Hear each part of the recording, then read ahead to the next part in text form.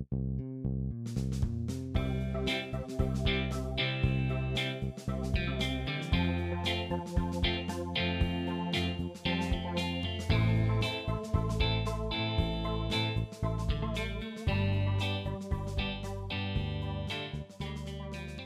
everyone, and welcome to the Social Contract, a Commander podcast. I'm Mike Almond, and joining me is my co-host, Alex Lapp. Alex, what's up, man?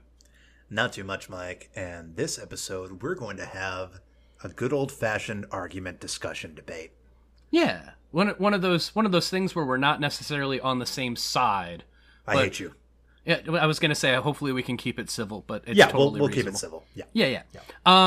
Yeah, so this actually was something that came up in a recent conversation I was having with somebody. And I thought it would be fun to kind of interject into the actual podcast and try and give it a platform. Is EDH pay to win? You know, we're talking about a format and Magic at large where there are more cards than ever. It's always an increasing size. They're doing more releases for EDH-centric actual sets and cards.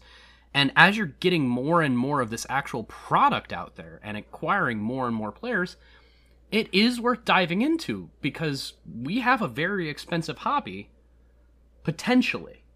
And I kind of want to explore is this a pay-to-win game with you? Specifically, you know, Magic at large, it's kind of a different conversation, but for our format, is it pay to win? And I'm kind of excited to do that with you, buddy. Yeah, I think this is a good conversation to have. And I think that there's a lot of angst amongst people who play our format and other formats in Magic about costs and affordability and accessibility and the sunk cost of being invested in the game. And sure, emotions run high, really, for this kind of discussion. And that makes sense. So we're going to have a discussion about it. And no matter what we say or conclusion we come to, that may not align with your lived experience. So if you have something to add to this discussion, please let us know on our Twitter at EDH_social. And we would be happy to continue this conversation with you. Yeah, because as we actually discussed it ourselves, you know, just as an outline, is this a topic that we think would make for, you know, a good episode? I think what we discovered is we share very similar views, but we do disagree a little bit. And as part of that, it is boring. So we are actually going to take a pro and con side to this and kind of actually not formalize, but I'm going to say legitimize the discussion a little bit further. We're going to play the advocate of our respective positions, regardless of what we personally actually believe. Right. So I'm going to be on the side of no, it is not a pay-to-win format. And I will be on the side of yes, it is a pay-to-win format. So there we are. I'll tell you what, we didn't do a coin flip or anything like that. Do you want to go first or do you want me to? Sure, Mike. So I guess just do the abstract of the crux of my argument here. And that's that at the end of the day, this game costs money. And however you choose to play it, you're probably going to end up spending money somewhere along the way. And as we'll discuss, there are a multitude of points where spending money or spending more money is going to have an impact that spending less money or no money would not have. So I think that very fundamental effect where we're talking about, yes, money is involved, and the more you have of it, the better an experience you're going to have. And if you have less of it, it's not that you're going to have a worse experience, but the experiences that you could have are limited. And that's really going to be where I'm coming from in my argument, Mike. And that makes total sense. And the difference that I see is that having more resources available to you does increase the amount of things that you can do and the amount of options that you have. The difference with EDH versus Magic as a whole is a couple of different options. The access to almost all of the cards in the actual history of Magic, and a lot of them not being very expensive at all. The amount of creativity that you can put into a deck and have a variety of options, and the multiplayer format. do afford a little bit more adaptability. It affords a little bit more strategy and creativity being the driving points of paying to win versus being able to win. But we're going to get into that as we go forward here. So go ahead, give me your opening point here, your opening salvo into the destruction of my argument. My opening missive is that there is no universal definition of affordable or pay to win. And I'm not going to use this to derail the argument, but what I am saying is that for you or I, perhaps a $5 card is budget and a $20 card is so expensive that you might try to trade for it. Sure. For somebody else, a $20 card might be budget and a $100 card might be so expensive they have to trade for it. And for somebody else, a 20-cent card might be budget and a $1 card might be too expensive. So everyone has different financial circumstances. And the fact of the matter is that the secondary market, the market of players and speculators and game stores, and also Wizards directly selling and trading and buying the various cards, those are all exposed to the forces of the market, not any idealized market, but there is a market there. And the results of that market is that the forces of supply and demand will tend to drive prices upward because we are dealing with a artificially, physically scarce set of things that we're talking about here. So, I mean, maybe to me, if a card is $1, I'm like, oh, that's not such a big deal. But for somebody else, $1 is like, man, if every card in my deck was $1, my deck would cost $100. I can't afford that. So you see what I'm saying? That for you and me, we might think that the game's generally affordable, but for somebody else, for many other people, that could be us, flashing our cash. Like, oh my God, these guys can afford. I know that some of my decks, Mike, are hundreds, if not thousands of dollars. And they weren't all bought at once, but they were bought over time and traded for. And that's something that to quite a lot of people, if they had something this superfluous, and I will say this game is superfluous even though we love it. Yeah. If I were a destitute person, thank the Lord I'm not, and I had something superfluous that was worth thousands of dollars, I would probably in good conscience have to sell it to support me and my family. Sure. That's my opening missile. And especially in these times, I totally understand where you're coming from. Here's a couple of the differences. What you're talking about there is the difference in what your budget is and how much you're willing to spend and what you think is a good investment for the deck and the experience that you're trying to get out of that deck. Like you said, a $1 card versus a $5 card versus a $20 card, and how much that makes the deck overall. Like you said yourself, somebody could say, if every card that I have is the average of $1, that's a $100 deck. And I know for a fact that, again, I'd have several decks that are worth hundreds of dollars.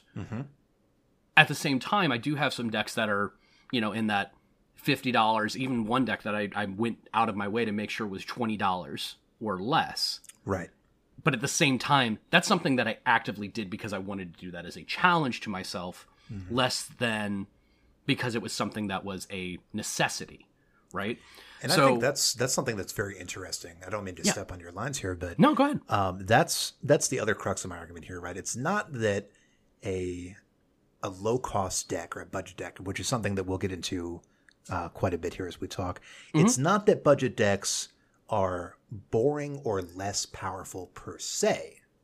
It's simply that when your limitation of a budget is imposed by your personal financial situation, that is very different from you, Mike, who's in a different financial situation from this person, making a budget deck for fun. You 100%. Can choose to make a budget deck, or you can choose to go all out by your means. Somebody who is not in your financial position and is worse off, they don't have that choice. They can only make the budget decks. Right. And I think we'll get into this when we talk about the pre-cons in the very near future here. Because it's not a matter of, as far as I'm talking here, it's not a matter of accessibility to be able to participate in the game. Because there's tons of ways that you can play for free. when you get into the how much we talk about how proxies are a good thing, when we talk about Cockatrace being a option that is a free deck building platform and ability to actually play games with other people, that's fair. But when we talk about the ability to pay to win, you're absolutely right. The person with the greater resources has an advantage. If I am at the starting line of a 100-meter dash and I am in my tennis shoes and I'm wearing jeans and I'm not prepared as much as somebody else who's spent money to get really nice track shoes and has a speed suit and has all of these options available to him that I don't. I'm still capable of beating them in a race, but it's going to be based off a lot more. There's a higher hill for me to climb. You're absolutely right. And that is not the argument that I'm going to make. What You're starting behind the start line. Yeah. Even if I'm at the same starting line, but I'm not as prepared, that means it's more difficult for me to succeed than it is for them, which in some people's opinion is pay to win. If it's not starting at blank state 0 for everybody, then whoever has an advantage, they are paying to win. The difference is when you're talking about the fact that this is a game where creativity and deck building is huge. But the bigger possibility that you have, that you don't have in most other games, is it's a political game. Your ability to talk with other people and make things work in your favor and make deals and sway the conversation and sway some targets, things along those lines, that isn't necessarily something that anybody who's paying to win and has a $1,000 deck, if you're better at that than they are, I'd think that you have a much bigger advantage than they do at the table. Mike, I think you make some excellent points there. And for the record, my personal beliefs are that regardless of the pay-to-win accessibility issues of the other formats of Magic, if you were to make an argument that Magic isn't pay-to-win, in my opinion, the only format that you could possibly do that in is EDH. And it's because of the points that Mike just made. I think we agree creativity there. And politics. That's where we agree. Yeah. So that's not what I'm arguing about today. So I'm just going to leave that to Mike. And I'm going to move on to my next point, which is talking about this idea of budget cards and a budget deck. Right. Now, this is a line that just is very vague. Lots of people and lots of content creators have gone to this line for a very long time. They'll say, okay, well, you can't afford these $20, $50 staples. So just make a budget deck. And I think for many years, that was some pretty reasonable advice. There was a plethora of online contents. For example, like Mitch from Commander's Quarter was making videos about these very, very budget decks. But Mike, we need to get down to brass tacks here. And Mitch realized this himself. It's that cards that were budget, become in their own right popular in that niche, in that budget niche. So as they become more popular, the demand for them increases. And since the supply never goes up, they're never printing more of these cards without reprints.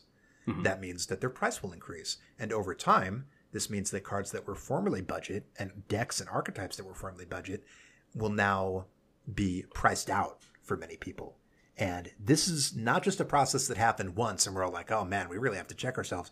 This is something that's constantly happening at all times. So we need to be realistic when we're talking about things like, oh, well, this is a good budget staple and this and this and this. Yes, they all cost less than whatever staple that we're comparing them to. But the fact of the matter is that there are only a finite number of cards in this game. And there are only so many cards that are relevant to anything that EDH players would care about. There are a huge number of those, and we certainly haven't run the well dry. No. But we need to be realistic here. Cards that were like, oh, look at this gem that's just pennies and no one's playing it. Those cards are now $5. And that process will happen again as people discover new budget staples. They will then become too expensive for people again. This process will never stop, Mike. And that is part of this idea that I'm arguing for, pay to win. Things that are budget now will not remain budget, and things that are expensive now probably will never go back to being budget. Without a lot of reprints or something along those lines. Even with a lot of reprints, if a card is popular enough, multiple reprints it'll hit a price floor, and it just won't drop below it. Like, if they reprint Teferi's Protection 3 times in the next 3 sets, Teferi's Protection isn't going to become a $1 card. Like, I understand where it'll be a $20 or $30 card. Right. And I agree with what you're saying for the most part. The difference is when we're talking about, budget brews and content creators, with budget leans, like Mitch with Commander's Quarters, she said it specifically. And I'll even feed into your point. Mm-hmm. He was doing decks specifically that were less than $50. A couple they were that less were than less 25. than 25. Like 25 was his original. Original, yes. And then he had to bump it up to 50 because he found that he was not able to continue making budget brews in the $25 range. I think what happened is that there was more of a clamoring because he put it out there as far as hey, I can keep doing this, but I'm going to have a poll to where I'm going to get feedback from all of you. Do you think I should up the budget? Because I think I can do more stuff if we up the budget a little bit here from 25 to 50. But I also want to make sure that's in line with what all of you are asking me to do in the content that I'm creating. And I can look it up, but the poll it wasn't even a plurality. It was a vast majority saying, well, that's the thing, isn't it, Mike? Democracy is the tyranny of the majority. It doesn't matter how many people of lesser means of wealth were poor people were in his audience. Mm-hmm. They're outnumbered by us privileged folk who are able to afford a $50 deck easily. Sure.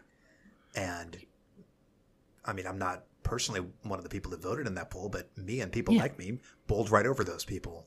That's and fair. even when he was making those $25 decks, mm-hmm. They would often come with a rider, and that was that out of necessity for his $25 tagline, that he would not include the commander in that price. That is fair.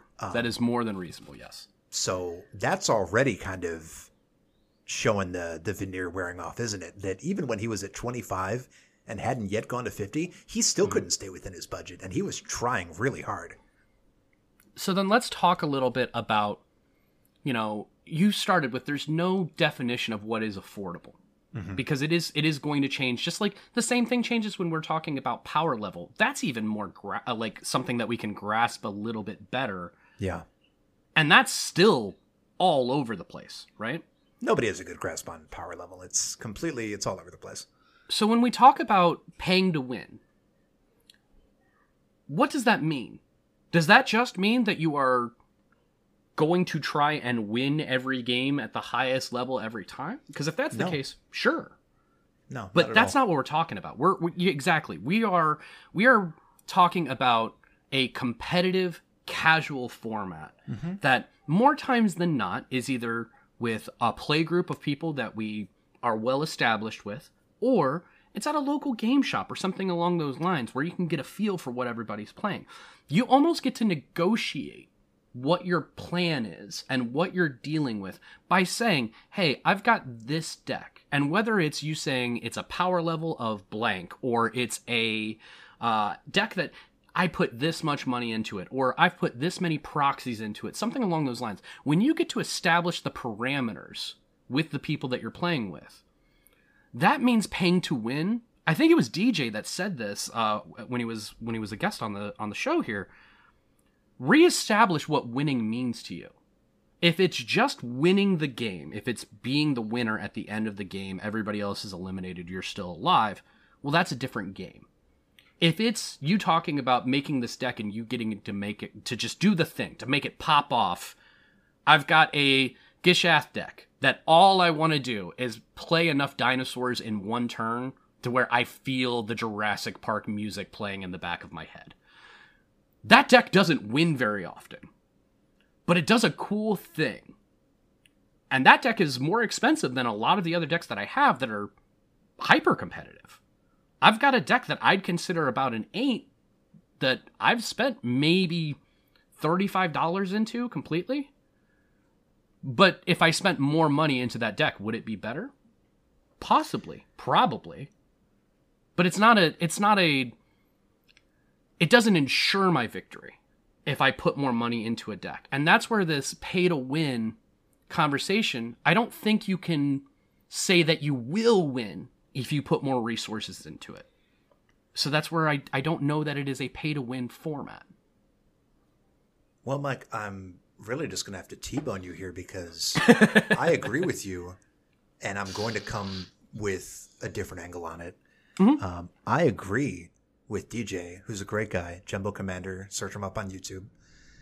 And he had a great point. You need to decide how you want to win. You need to decide what it means for you to have a good time, what it means for you to have fun.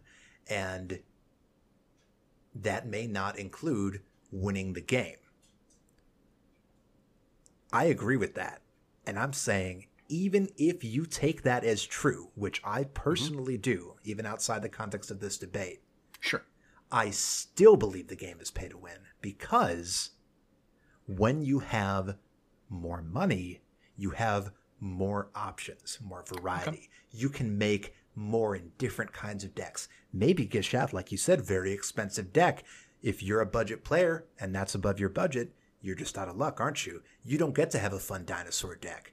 And if I want to make some other kind of deck that's outside of my means, that wouldn't necessarily be a strong deck, but would be a fun deck for me, if it's out of my budget, I simply can't afford it. So it's not really an issue of, oh, I'm actually winning the game technically and I get the trophy. That's not, when I say pay to win, not really where I'm coming at. I'm saying it's still pay to win no matter what your definition of winning is, even if your definition is just having fun. Because I'll tell you right now, having more options available to you and being less restricted, imposing your own restrictions instead of being restricted by an outside force, your lack of funds, that's more fun. And having those options to build a silly dino deck that you might not have if you were poor, that's pay to win, Mike. Well, now we're not talking about pay to win. We're talking about pay to play. Because I consider having fun winning. And that's fine. But what I'm saying is, if you told me that that's the case, if I tell you, hey, I can make that same Gishath deck for a quarter of the price and still do the thing that I wanted to do. I still want to win in my head by doing the cool Jurassic Park thing. Maybe a quarter of the price is still too expensive for someone. It can There's be. no definition of affordable. But if we're just talking about the fact that it could be outside somebody's budget, that's where I get into the pay to play. Because the only option that you have then is borrowing somebody else's deck, which is free. And if that's the case, go ahead. But if you're talking about having your own deck and building something and actually owning it, unless you're borrowing somebody else's deck, unless you're doing something on Cockatrace, well then yeah, you're going to have to pay money to have the physical cards in your hand. Well, unless you decide to proxy it all, or unless you decide to borrow it from somebody. So if we're talking about the fact that it's pay to win, well then we're also talking about the fact that it's pay to play. Because you're right, we can't establish somebody's budget. We can't say, unless it's something as a play group or your LGS says, all right, this week, $20 limit on the deck. Unless something like that is done, then everybody's going to be working outside of their, their constant resources or their situation. And you know what? I'm not going to be the dummy who comes out here and tells you that me buying one of the precons from one of the more recent sets for $20, $25 is going to be able to come up and compete against somebody's Atraxa deck. I'm not that silly. I'm not that foolish. What I am saying is that if you are talking about paying to win, you get to set, this is the only format where you get to set the parameters of what you're doing and what the goal is of the game with the people that you're playing with, not against, because you are playing against each other. But you are also doing a collaborative project. It is the social contract. It is you establishing these things. And if you're at a disadvantage and it's acknowledged and then you still decide to play, okay. If it's something where you're talking about, this is my deck, this is what I've got, and other people hear that and they realize the advantage that they have and they bring themselves down, quote unquote, if they're playing a less powerful deck, great, because you're trying to have the best overall gameplay experience. When you talk about paying to win, I start thinking about the upper echelon of competition. I'm talking, not necessarily CEDH, but broaching that topic. Well, Mike, now you're arguing against something that is not my argument. So sure. And I think that this would be a good segue to talk about something that's even more real. Mm-hmm. And that would be, Mike, that not everybody can get to an LGS. Mm. There are limitations that go beyond being able to afford the cards in your deck. You say, just borrow them from a friend. Mm. What if my friend only has one deck? What if I don't have any friends? Mm-hmm. What if my LGS is 25 miles away and I don't have a car? What if I have to work long shifts because I need to be able to support myself and my family, and that means that I'm playing when the LGS is having its commander night? There are other factors that encroach upon the real world that physically limit you from being able to play the game. They restrict your options for playing the game just in the same way that being poor restricts your options for building your deck. Mm-hmm. So you're getting hit coming and going, Mike, and I think that's something that we can easily forget. So here's the thing. You're right in what you say. I can't dismantle that argument, and I don't want to, because I'm not going to belittle somebody's access to being able to play the game. Because you're right. If somebody has weird work schedule, if somebody it doesn't have the ability to get to a local game shop, or they don't have enough friends that are close enough to actually play, you're right. That's going to stink for them. And I feel bad. But to say that there's no way for them to participate at that point, well, I just don't agree. There are available applications to be able to call people, set up a game, and try and play a game, whether it's on a free app like Cockatrace where you have access to every card in the game. And you can build a deck off of it for free. And you can do that an endless amount of times. And you can find people, whether it's strangers playing, or go search on Discord. There are, just basing it a little bit, if you are somebody that looks into Magic and you want to play Magic, that means you have the access to be able to see where people are playing and find games. Might take a little bit of work. It might take a little bit more time than somebody who just gets to go to the store on Fridays at 7 o'clock. But it's available. That's where I'm at. It's not paying to win at that point. It's paying to play. And there's ways to get around that even. And I don't play Magic Arena because they don't, and this is even more a little bit of my grandstanding and going a little bit off topic here, but after this I promise I'm done. I don't play Magic Arena because Brawl, while fun, it isn't Commander, and Commander is what I like about Magic. Mm-hmm. But you can play Arena for free. You can never sink a dime into that game and have decks that are powerful. So if you're talking about playing EDH, I think we've got more options than most. And even if you're not, there's more options available to you than nothing. Go ahead. Well, Mike, we're just looping back to the options here, aren't we? Because for you or for me, and for many of our listeners, we have the option to go to our LGS when there's not a pandemic. We have the option to go over to a friend's house that we'll drive to with our cars or have other easy access to. Then we also have the option to play online on Cockatrice or on Spelltable or on Discord. But other people only have access to some of those options. Mm-hmm. And to act like because they have some options, that should be good enough, that's what really bothers me, right? That sure, they should be all well and good with digital play. Now, I'm not restricted to digital play, and I'm very picky about it, Mike. I like to play in person, and that's a luxury that I can afford because I have a car and I have the money to buy a paper deck. But if I wanted to, I could still play online. So I have the option for either one, but other people don't have the option for both. So saying that the options exist are really saying that we have the options, that privileged players have the options. Poor players have much fewer options. And to me, that's the crux of my argument. The options are fewer, or maybe they have no options at all. When you say the options are fewer, when they have less resources to do as many things as someone like you or I, I'm not arguing that. I can't argue that. But if you tell me that we're talking about sitting down at the table together, because that's what we're talking about here, the ability to sit down at the table and play with a deck and win with that deck, it's a different argument. Because if we're talking about the idea that so many things have to align to even show up at the game shop, or show up with the cards, or have the cards at all, or have a card, or have a friend with a card, we're talking about the difference between the ability to play the game and the ability to win the game. Mike, you keep saying that, and I'm going to cut you off here. I don't mean to be rude, but the first step of winning the game is playing. It's okay. I hate you. The first step of winning the game is playing the game.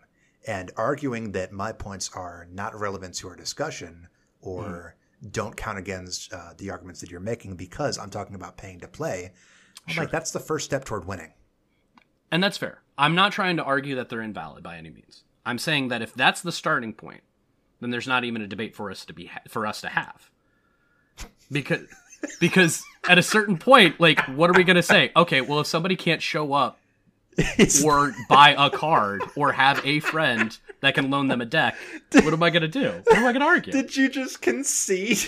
No, I'm saying if that's our starting point, where, well, if you give me an individual that says, I can't afford to go to a game shop, I don't have a friend that has a deck that I can borrow, I don't have friends that are willing to play the game with me to play in, a home setting, and I don't want to play any of the online versions of the game. Well, let's slow that roll, Mike. I don't want to play. Now we're making it sound like they had an option and they decided not to, and that could be the case.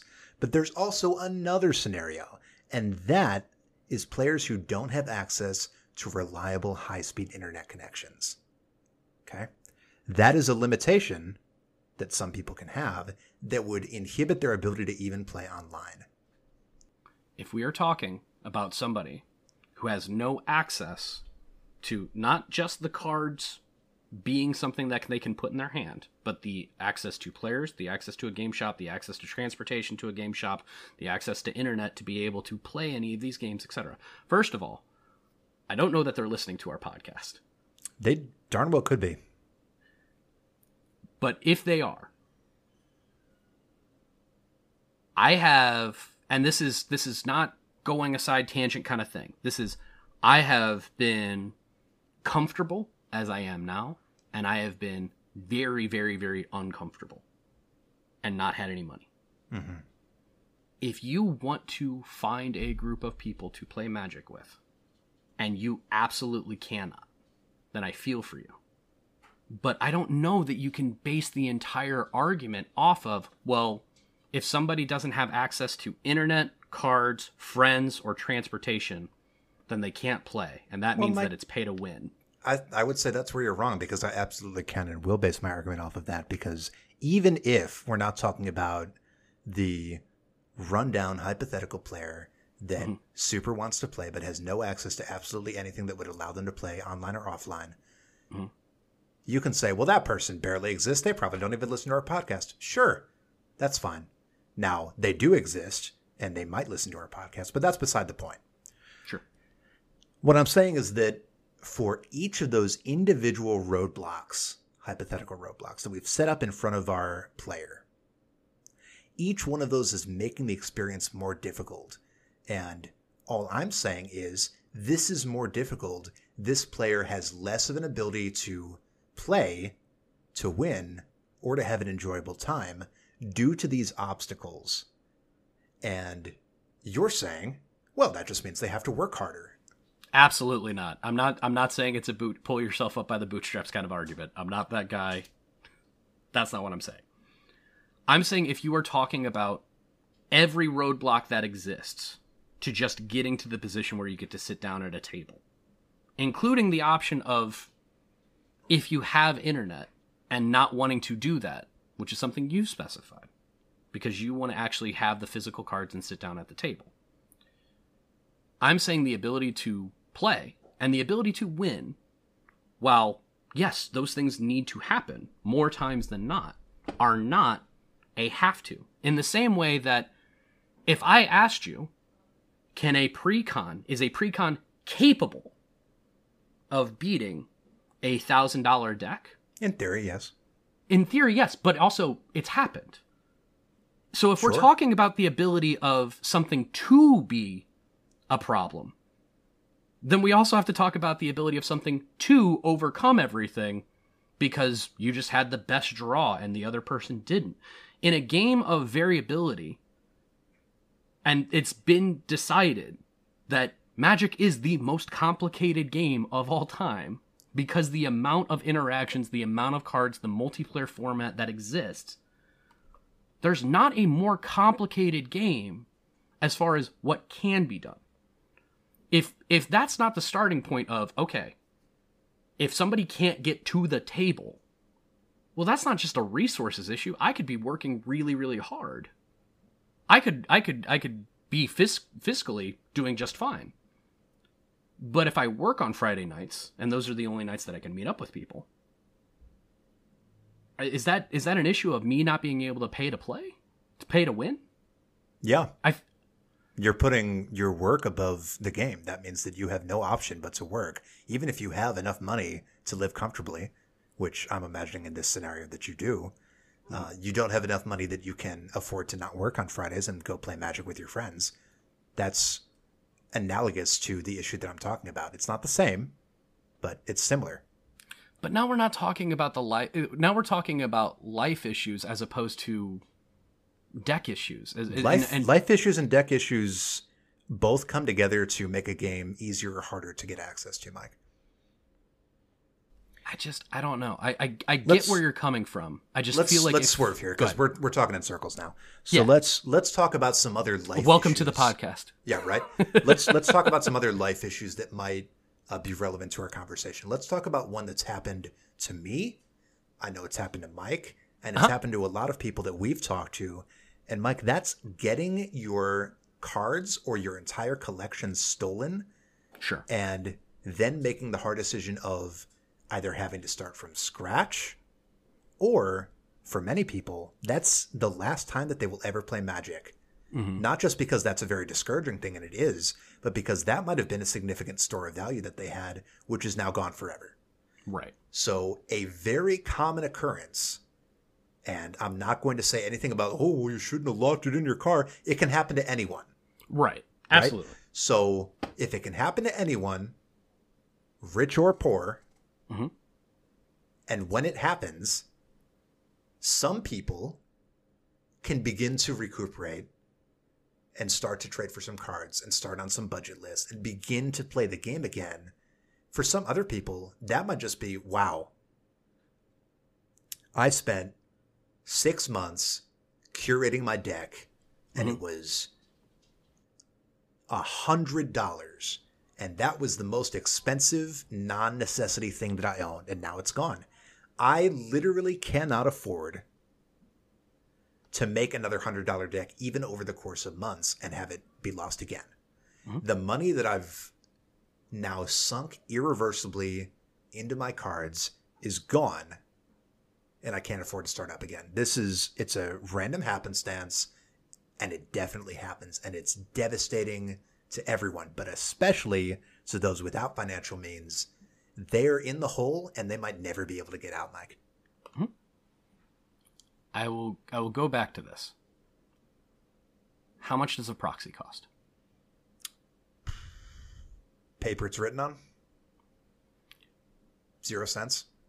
You are capable of making a deck of literally anything, as long as you have the right people to play with. And that is something where I'm mentioning this because, You can absolutely tear it down.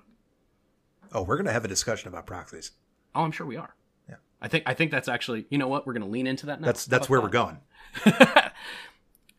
Proxies are the great equalizer, because whether it's because it's something that, I've got proxies of cards that I own because I don't like swapping them back and forth, because I don't want to mess up the card. Because you're right, this is an expensive game and it's an investment. But I've also made proxies of things just to have proxies of things. Right. And when you talk about the inability to have access to cards, I'm more worried about the inability to the access of people.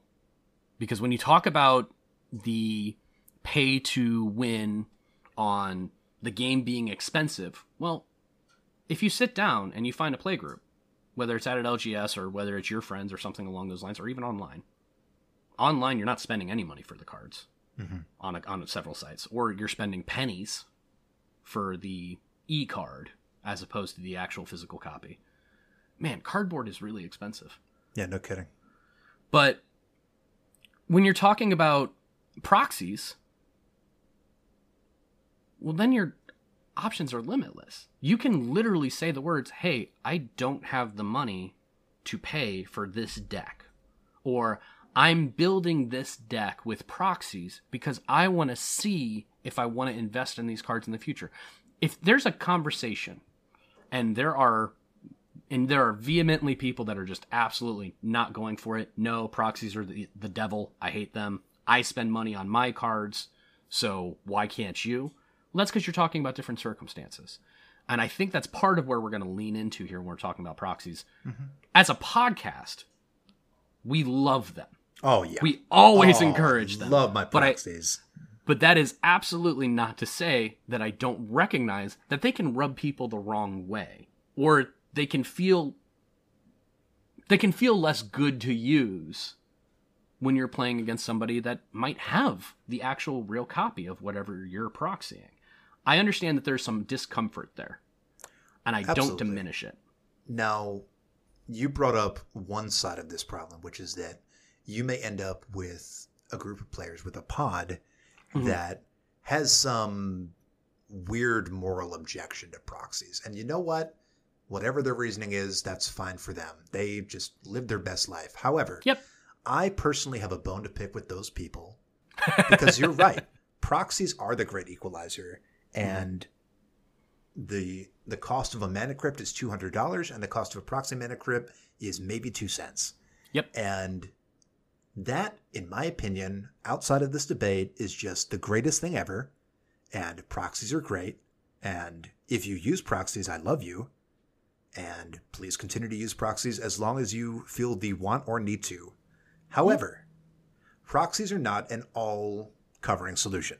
They're not the panacea. Because on one side, you have what Mike talked about. You might have players that get indignant. There's a war paid for my cards. Whatever their reasons are, they have them. Then on the other side, Mike, we have our LGS, Friendly Local Game Store. Some LGSs, like mine, are cool with proxies, and that is great.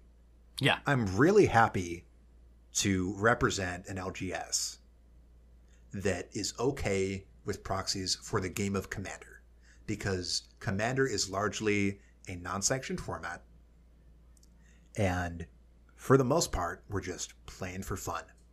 Yeah. And when you're playing for fun, proxies are okay. However, Mike, Commander is the most popular format, sanctioned format in Magic. And as this format continues to grow and evolve, and as Wizards starts to move it in new directions, we have seen these things happen where they'll hold a store event for EDH. That event is sanctioned. The store has to report that event, and that means that they can't allow proxies at that event. You may have heard of CEDH tournaments. They're not common, but they do exist. There's been a couple of them. Yep. Mostly as side events at Grand Prix. And at those events where they play with paper CEDH decks, proxies are not allowed because that's a sanctioned tournament. Now, I have no delusions about the fact that right now, talking about EDH tournaments like they're an important thing that matters is silly. because they barely exist. And even the ones that do, most people don't care about them. But Mike, we're saying this in the context of this conversation. We understand. In the future, there's a strong possibility that EDH may become a much more formally sanctioned format by Wizards that has prize support. That's something that could happen. They could have events for them that are more casual, but it's still sanctioned. And even if they don't have those, stores can still choose to not allow proxies in games of EDH. Mm-hmm. And because of these things, proxies are not the solution for everything or the solution for everyone. They are a great solution, but they don't solve the core problem. And that is that paper cardboard spends anywhere and everyone will accept it. And if you can afford it, then you're golden. Mm-hmm. Proxies, some will accept and some won't. So now you have the issue of, okay, I'm a player that has proxies in my deck, or I have an entire deck of proxies. There are some people that I can't play with ever. There are some stores that I can't play at ever. And any official event, I will never be allowed to play at with the deck that I have it as it is constructed. The options that I have are limited. I don't have the same choices that a player of means has. And that to me is the main issue with proxies, even though personally, Mike, I love them. So here's the thing, and I don't want to keep circling back, so I'm going to avoid that. If everything is built off the principle that all of these hurdles exist in front of you, mm-hmm. I am not the guy that's going to say, we'll just jump over them and overcome them. I am going to be the person that says, if you don't have the capability of spending $20 on a deck or on finding the friends to play with you or on making proxies and having people that are willing to let you play with those proxies, whether it's the LGS or anything along those lines, if there are all of these hurdles, the only thing I can ask you to do is reach out. Whether it's you listening to us and you want to play and you just don't have the access to play, well, send us an email. Send us a tweet. And we will do our very best, because I'm a part of some great Discords where people are asking for a game all the time. The point is that there are a lot of toxic things, and I'm using that word very specifically. There are a lot of toxic aspects of Magic the Gathering and even EDH. And sometimes that's players who, by the way, if you're a player and you're really mad at somebody because they're using a proxy deck, and that's literally what they can do, go to the CEDH table. Go sit on a fence post, please. Yeah, like everybody's doing the best they can, especially now. Making somebody defend their proxies to you, and you don't even know whether or not they can afford them, but that's a possibility, which it is. No matter what the reason is that someone's using proxies, it is not your business to needle them about their financial situation until they play with real cards. Please, I don't like that attitude, and go away. Don't play with me. At the same time, if they're playing their Caracas and they're being the most hateful human being on the entire That's an planet, entirely separate thing. then you can ask a couple of conversations. Power and proxies are two separate issues that have gotten 100%, and I appreciate that. Yeah, my point is that EDH is uniquely enabled through some patchwork means, through being semi-sanctioned, through having proxies allowed sometimes, through having the political system where players can cut deals and do things outside of the game that allow them to interact with the game in ways that are not necessarily contingent upon their ability to spend money within the game. EDH is uniquely empowered in that way. And that's the point that I'll concede to Mike. If there's any format in this game that isn't pay to win, and I'm not saying there is one, it would be EDH. However, those things alone do not an accessible format make. And with that, I think we can go to our break. Absolutely. The great equalizer is people. If you got people, you got an option. But yeah, sometimes it's still pretty limited. I think we're both good on that. So we're actually going to go ahead and talk about a couple of trends with some cards that, feed into both of our points in a kind of a weird way, and then one unifying card that ties it all together. And then we're going to go to a couple of options that you might have to beat the budget whenever you have an opportunity, right after our break. All right, we're back. Alex and I beat each other up, to get our points across. You should see the other guy. Oh my gosh, it looks terrible. Just so many physical and him emotional wounds. But now, I gave him a blood moon. But now, we're going to talk about some of the trends that have actually been a part of budget and kind of the MTG finance, which is a phrase I hate saying, to be completely honest. But I don't know a better one to use here.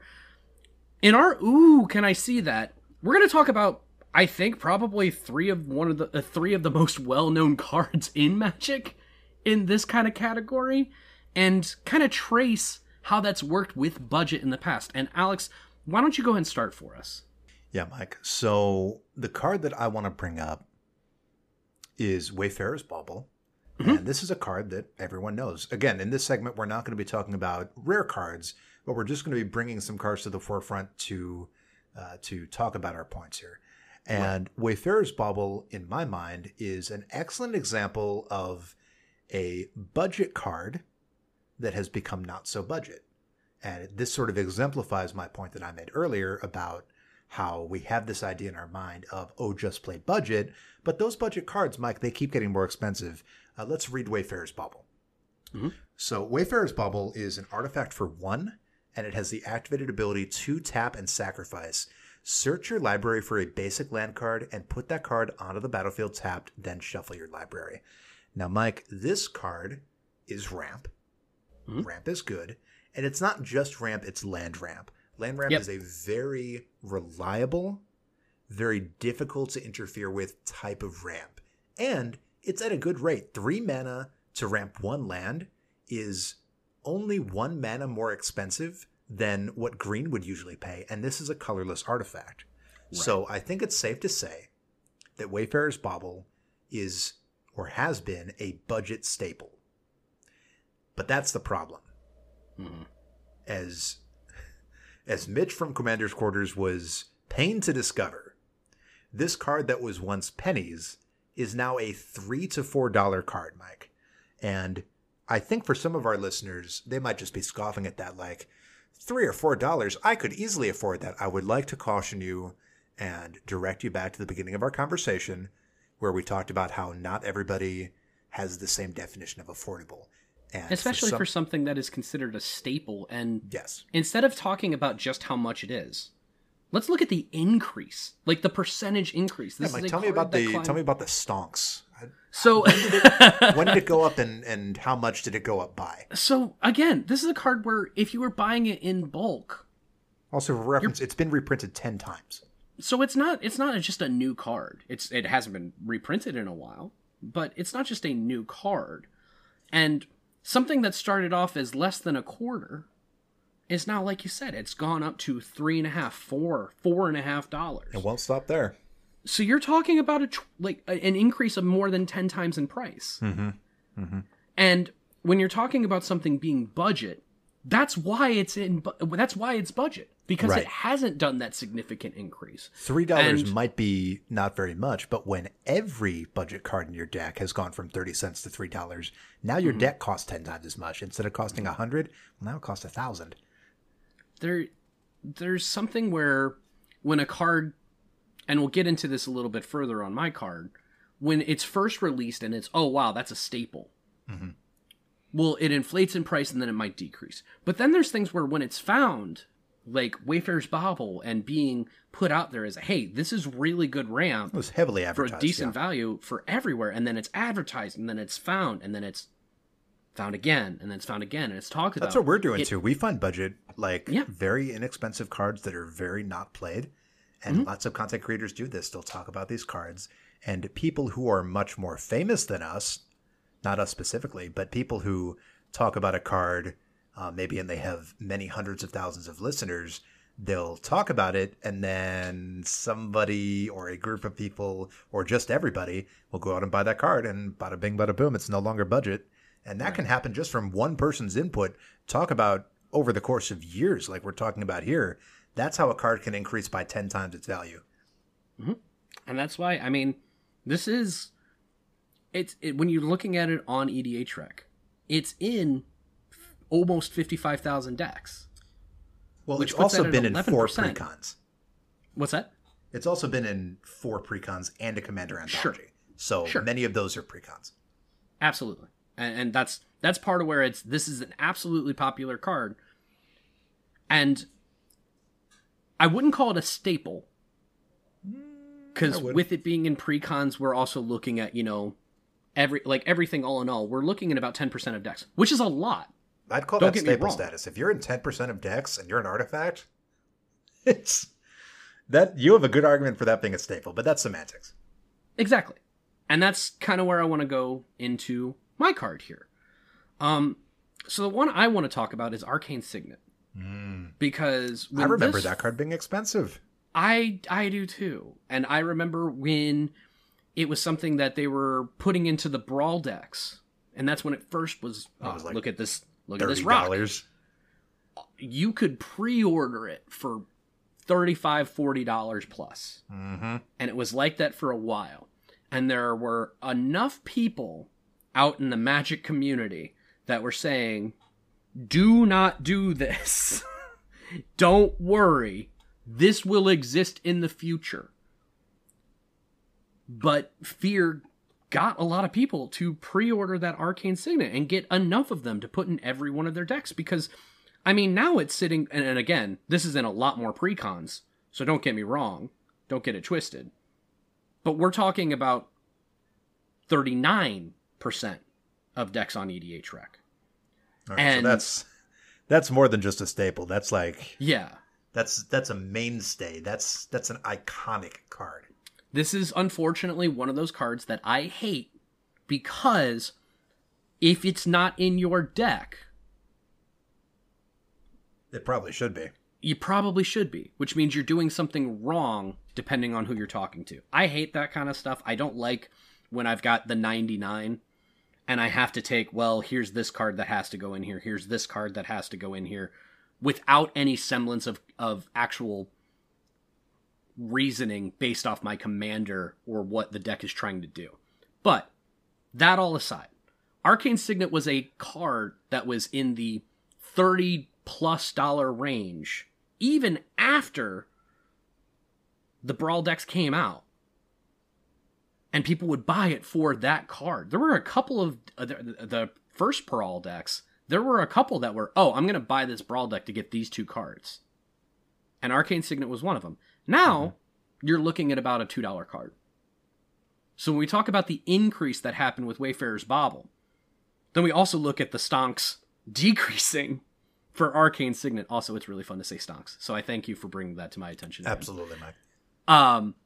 If a card goes down from $30 to $2 over the course of... When did Arcane Signet come out? Was that last year or the year before? It came out in the Throne of Eldraine Brawl decks. And that would have been 2019, October. Okay, so late... So essentially at this point, a year and a half ago. Right. And it's gone down that significantly. Well, it's been reprinted 6 times since then. Right. And that's part of it. I don't... that's not part of it. That's the issue. That's the whole thing.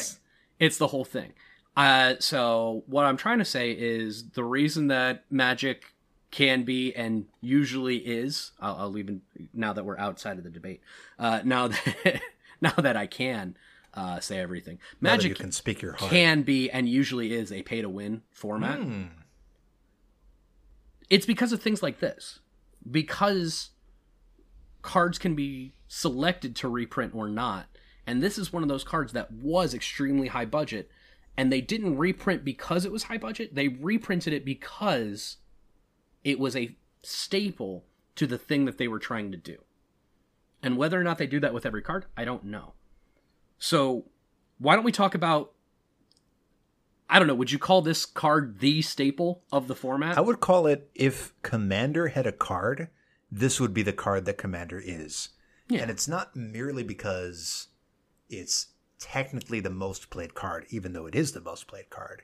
It's that this card has come to be synonymous with Commander. Right. And that card is Sol Ring, of course. Now, is Sol Ring allowed in any other format? Sol Ring is only allowed in Vintage, where it's restricted, and in Commander. The only other format where it would be legal is Legacy, and it's banned in Legacy. Let's talk about the journey of Sol Ring. Sure. It's been reprinted like 100 times, and I'm not even joking. No, it's been reprinted alpha. in... Yeah, it's been there forever. And it's been there to where it's not just, oh, this is this card that came in a couple of sets. It's now printed in every Commander set. Every one. So there's tons of it, right? But if you look at the actual pricing on it, it's rock what happens? Solid. It's Mana Rock Solid. But it's Mana Rock Solid. This card is consistently, depending on the time of year, between $2 and $5. This card has been printed in every Commander set, in every Brawl deck, in a ton of different places, as a million different promos. This is one of the most reprinted cards in the entire game, and there's really only one format that plays it, and still, it's over $2 100% of the time. Which, I just don't understand. What do you mean you don't? That's market forces. Everybody wants one. I understand, but tell me how much I get ramp versus not, don't get me wrong, but think about Command Tower, the land. Okay, Command Tower doesn't make you go positive on mana. I understand, but hear me out. Command Tower is a card that it wasn't expensive, by the realms that we're talking about. But what did the journey for that card do? Another card that's only been printed for Commander sets and in Commander decks. But that is a card that I remember when a Command Tower was $1 card. Well, the original still is. Right. But now, how much can you get a Command Tower for?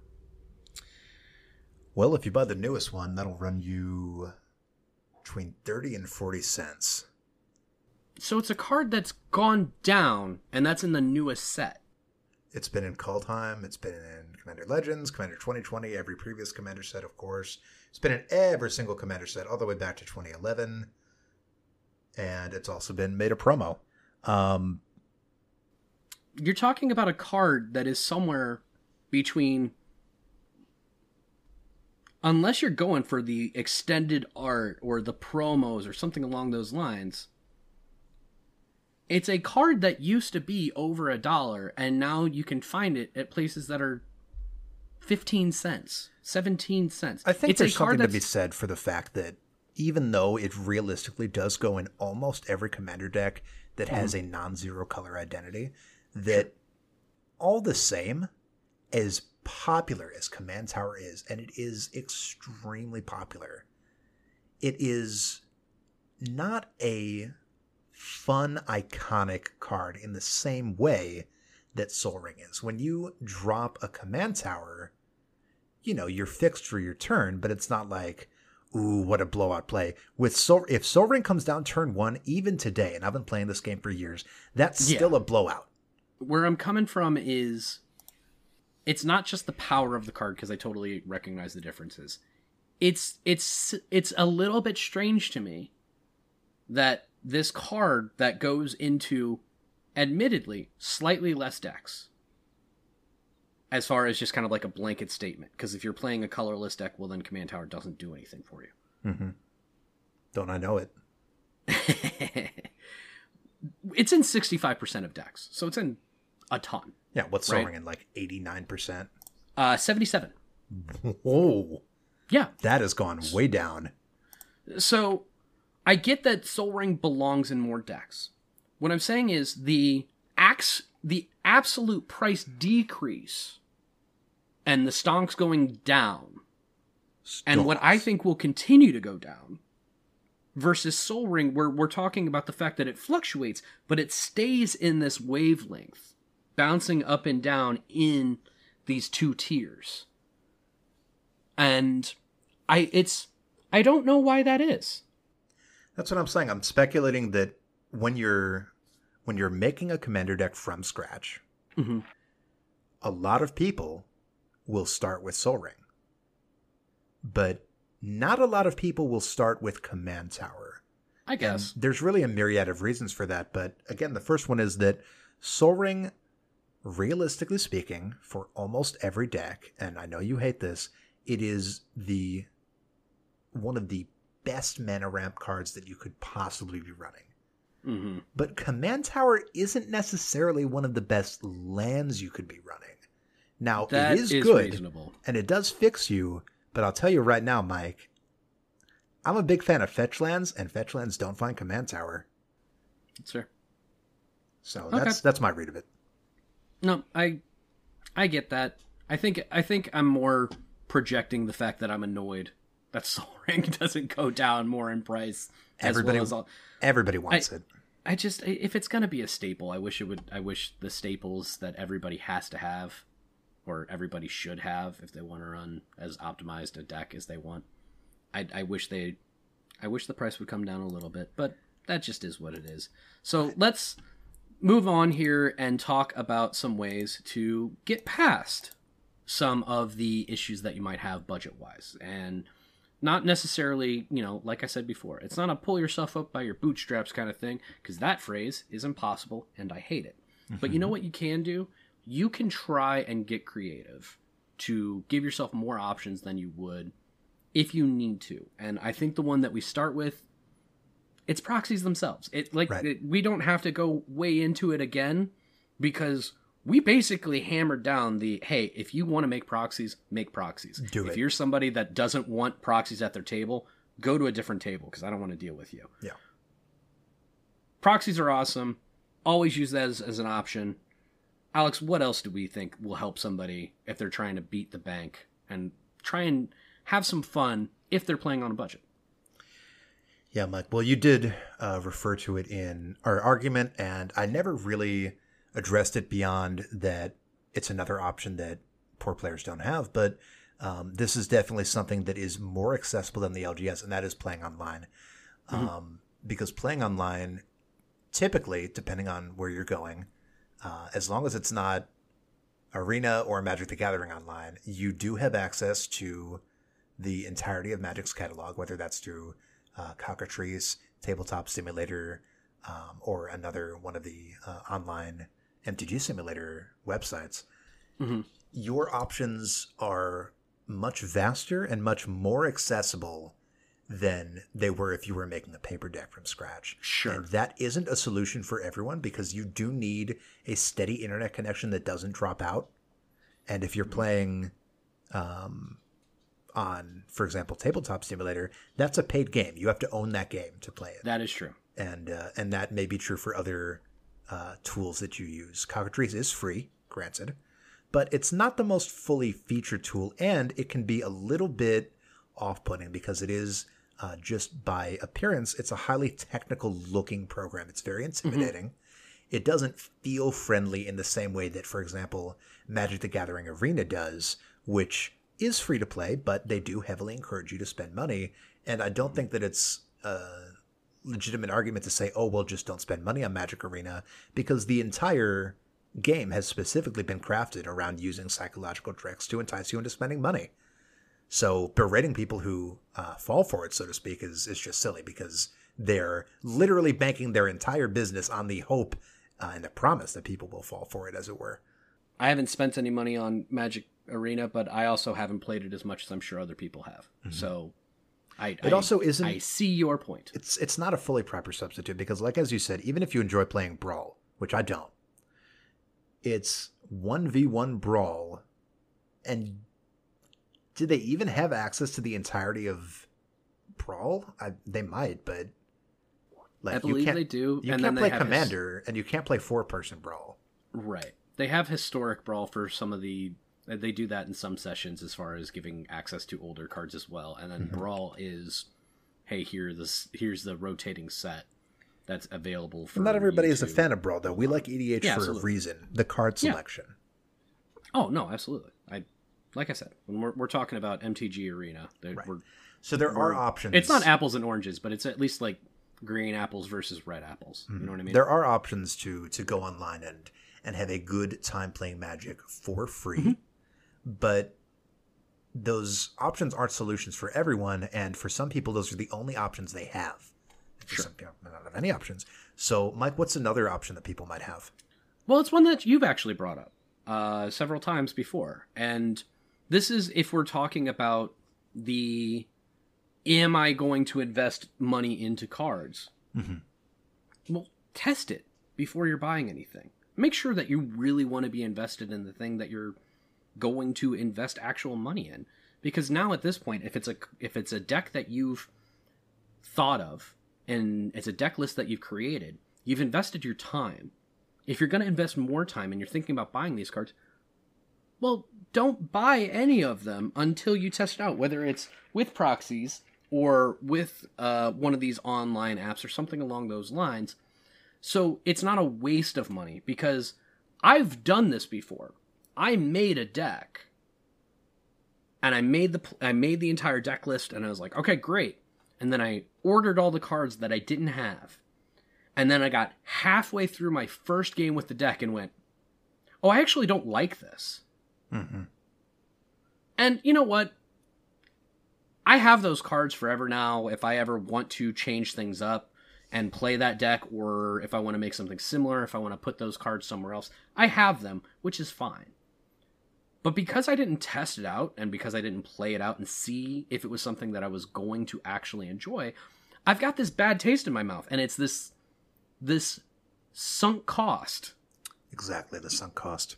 Even though I've got those cards, and even though I have access to them forever, it feels like I wasted money because it's not what I want to do with those cards. So part of the playing on a budget, and part of, making the most out of your resources, if you don't currently have those cards in hand and you're going to go get those cards to make something, make sure that it's something you really want to do and will have a lot of fun with in the long term, as opposed to buying them and then finding out after the fact.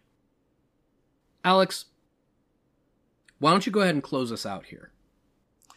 Yeah, Mike, I think that we've talked a lot about some issues that really cut to the heart of some of the problems with our format, and indirectly these are also problems with our society, problems of inequality and lack of access and just not having as many options. And I hope that we talked about these in a respectful and knowledgeable way, but Absolutely. the fact of the matter is that neither of us are particularly destitute. So if you were hearing this episode and you have some strong feelings about it, one way or the other, we want to hear from you.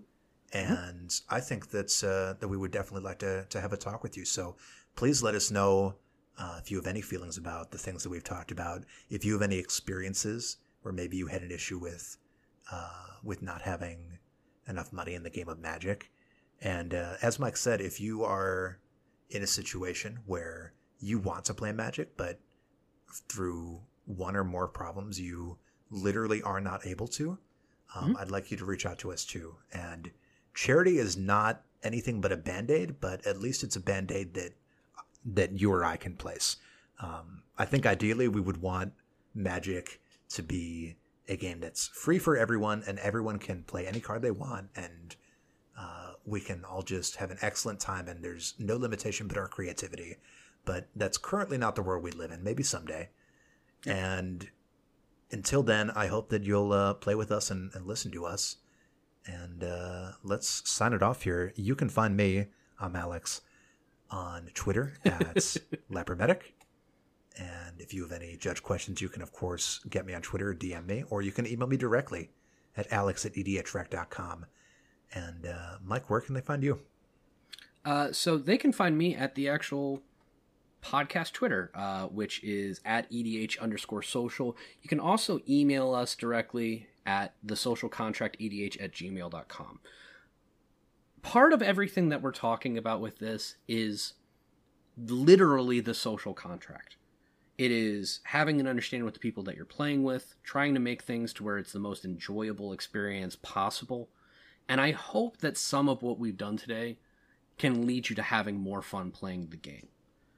If not, please contact us. We'll try and figure out a way to have you enjoy those games more or make those games more accessible to you. But in the very, very, very least, we hope you had a good time. We'll see you guys Thursday, hopefully, at our Twitch stream. And we'll talk to you next week.